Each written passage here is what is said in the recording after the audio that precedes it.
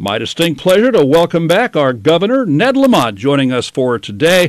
The governor who's had to play medical expert the last couple of years because of the pandemic. These days, Governor, you're having to play weatherman as well and let people know what to do if it's cold or if there's snow on the way? Yeah, good morning, Wayne. Yep, there's always something. So, first off, you've had notifications of people bundling up and staying warm and what to do if they need to get warm. What's the advice for people on this coldest morning of the week?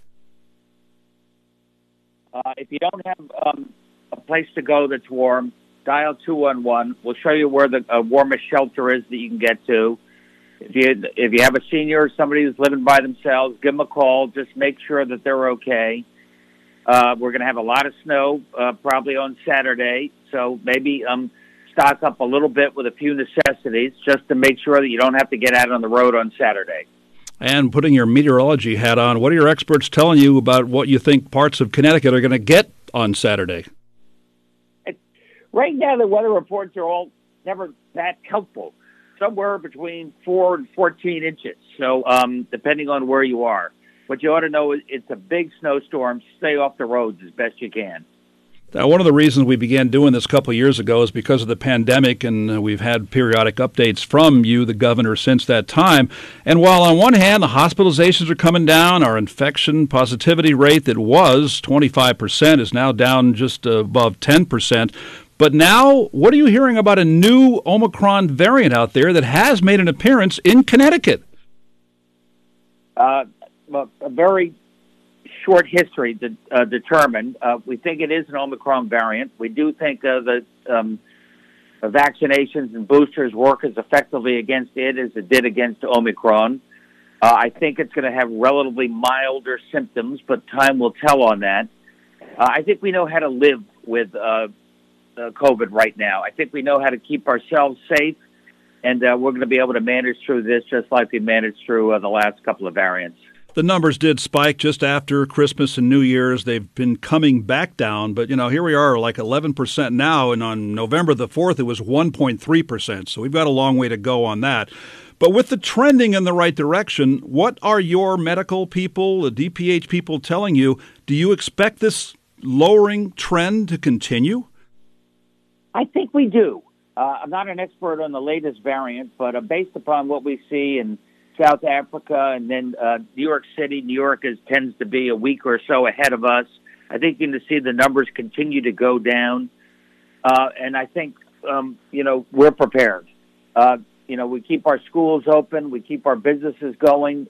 Get your booster. We got plenty of boosters wherever you want to go. We've got the rapid test. Millions have been distributed via our schools, via our mayors, so that's readily available. You don't have to get the rapid test every day. There's a big rush to the gate early on. But, if you're feeling symptoms, wait a couple of days and then take the test to make sure it's not COVID. How accurate are they? If I test positive for the home kit, am I supposed to report it to anybody? I think that's too complicated. If you test positive, stay home for a few days. See if you're symptomatic or non-symptomatic. Assuming you're not, take another test and get back to work. You've now distributed 3.7 million self-tests, including 500,000 this week. I think you might have touched on this a moment ago, but of those 500,000 this week, are those the ones that are going to schools and places like that? About half and half, but that's right. We wanted to make sure that everybody knows you can be at school safely. And that means N95 masks for any teacher that wants it. That means self-rapid tests for teachers and students is needed. We made a big point of making sure all of our teachers are vaccinated, and the overwhelming majority are also boosted, and more of our kids are getting vaccinated as well. So I think the trend is in the right direction. Do you anticipate another one of those self-test distributions and also the N95 masks going out to state residents in general, or is the fact that the federal government is sending out those tests for people who ask, pretty much taking care of that for the time being? We've always been there as a backstop for the federal government. We got going a lot faster than the federal government, especially at the end of last year when everybody really was desperate for tests. So you can go to the federal government; they will deliver for you, at no cost. You can go to the pharmacies. Your insurance will pay for it. And then along the way, we're going to be distributing millions more of these tests just to make you feel safe and know you can get back to work safely. And you issued an order requiring nursing home visitors to show proof of COVID vaccination or negative test result. Give me your mindset behind that. I think, Wayne, you remember how hard our nursing homes in this state and across the country were hit going back a year and a half ago. They're our most vulnerable citizens. So, yeah, we said, thankfully, the nurses at the nursing homes are almost all vaccinated. We said, now we want you to be boosted over the course of the next 2 weeks they've got. I think it's the right thing to do. It's one of our last remaining executive orders, and I hope the legislature continues it. And where do things stand as far as those executive orders? I know that there's been some talk of whether you can renew them. If you wanted to renew, from what you feel that you need, what specific ones do you think that need to be renewed? Yeah, Wayne, we've gone from 300-plus executive orders down to 11, which are very limited, specific to public health, that we'd like to see the legislature continue at least for another, say, 60 days. You just mentioned one of them. Before you go into a nursing home, you ought to show that you've been boosted or at least test negative so you can go into that nursing home safely. Allows us to purchase quickly if we need to. If there's another variant, we need to get an awful lot of rapid tests quickly. Give us the flexibility to do that without a 30-day RFP process.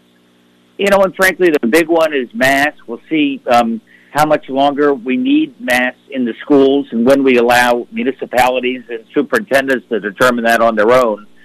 With 11% infection, I think it's too early, but we're heading in the right direction. What do you say to the people who say that masks don't work? There's a population out there that really believes that. The medical people disagree. Yeah, there's a population that says the world is flat.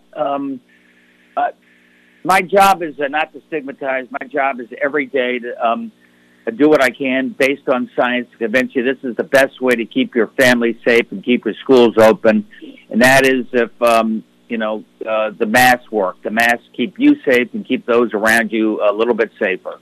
News from the Revenue Department, the DRS, is that they've got this tax amnesty program. It expires on January 31st. What's your message for the folks who have back taxes? Basically, time to pay up right now and not get the big penalty later, I guess. That's exactly right. We don't do this very often because if you do, it loses meaning. But this is a window that Mark Boughton, our Commissioner of Revenue Services, put in place. There's a lot of folks out there with back taxes, maybe COVID, other things slowed them up. Here's your chance to pay up. We're getting back to our new normal, a lot less penalty, clean the slate, go forward free and clear. And news from the University of Connecticut, they've got a new interim president, Radenka Merrick, who serves as the next president, and she replaces Dr. Andrew Agwanobi, who is going into private service. Do you play any role in the selection of a UConn president, and do you know either of these people, the past president or the incoming interim president, that you can give us a little insight about? Yeah, and in my job, I get a chance to know everybody, Andy Agwanobi, incredible star, UConn Health, took over at UConn less than a year ago as interim president, really manages that well. Such a talent that, the rest of the world noticed as well. So he'll be heading over to Humana, a leading healthcare company, in a very senior role. And Radenka, I'm just getting to know her. She's an entrepreneur, really a focus on starting up businesses, scientists, the focus on hydrogen-powered cars and transportation. And she'll be our interim president for the near term. We'll see what goes forward from there. Great answer. And last week, you announced that Access Health CT, Connecticut's health insurance exchange, is launching its Broker Academy, first-of-a-kind program aimed to reduce health disparities. Tell me more about the Broker Academy and what it means to the average guy on the street. Thank you for that question. First of all, Access Health is the best deal for health care. It's on the exchange, virtually no cost to anybody earning less than $75,000 a year, a big bonus, and we ought to get everybody insured that's not insured. And we just figured out, with vaccines and others that you just can't send down an email and hope that everybody responds. You have to be of the community to reach out to people and advocates. So you're right. We put in place a brokerage academy. really focused on some of our cities where people are much less likely to be have insurance, a black and brown population, so your neighbors reaching out to you to make sure you get the insurance. And tell me about the rollout of Connecticut's new paid family and medical leave program. Two things. Number one, I want Connecticut to be the most family-friendly state in the country. I want young families to know they can come here and you can balance work and family in an equitable way. That's what paid family and medical leave. It's up. It's operating. You go to the website if you have a procedure that's coming up, or you know that you're going to be giving birth in a period of time. We'll have you covered for up to 12 weeks. It's on budget and ahead of schedule. Some economic development news in the last couple of weeks, including yesterday's news of the Waterbury-Naugatuck Industrial Park creating 1,000 new jobs, and also the development of the State Pier in New London. Your thoughts on those?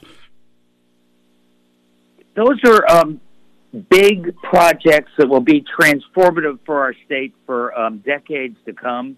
First of all, down there in the Naugatuck Valley, two-way rail service. It's coming back.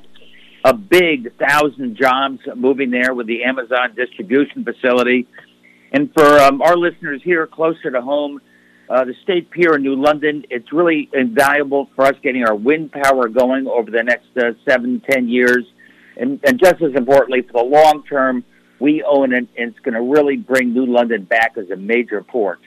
Federal dollars from the CARES Act and the American Rescue Plan did a lot of good for Connecticut families during the pandemic. Have those funds now expired, or do you anticipate any more federal money coming into the state? I have a feeling it's coming to a close. We still have a fair amount of the ARPA money, that's the last of the federal monies to deal with COVID. And we're distributing that carefully over the next year and a half to make sure there are no cliffs. My instinct is the next thing coming out of Washington is going to be daycare and universal pre-K, which was part of the Build Back Better bill. Daycare and universal pre-K are absolutely vital to getting our people back to work.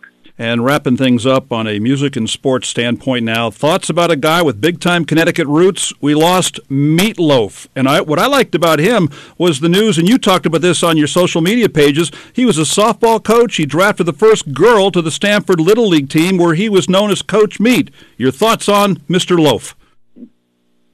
I love Meat Loaf. My kids gave me as a birthday present some years ago. We all went to a Meat Loaf concert. He's magic. He tells a story with his music, and you've probably seen Rocky Horror Picture Show. But yeah, he was a Connecticut guy with Connecticut roots. Not necessarily the persona you would have imagined. He was a baseball coach, and as you pointed out, one of the girls famously went up to him and said, "Coach, are you Coach Loaf? Are you Coach Meat? What do I call you?" And you're right; they ended up with Coach Meat. Great stuff. And lastly, a guy with Connecticut ties as well. And I don't think you're a Red Sox fan, but you have a little respect for David Ortiz, who played his minor league ball in New Britain. Everybody loved Big Papi. I may be more of a Yankees fan, but we loved Big Papi, everything he represented. And yeah, Anthony showed me that he started out in New Britain, playing for the team there. So a lot of superstars get their start right here in Connecticut. Remember that. Fun way to wrap things up. Governor, always a pleasure. Thank you very much. Right back at you, Wayne. Take care. Our Governor Ned Lamont joining us this morning on 14 WILI Willimantic and 95.3 FM.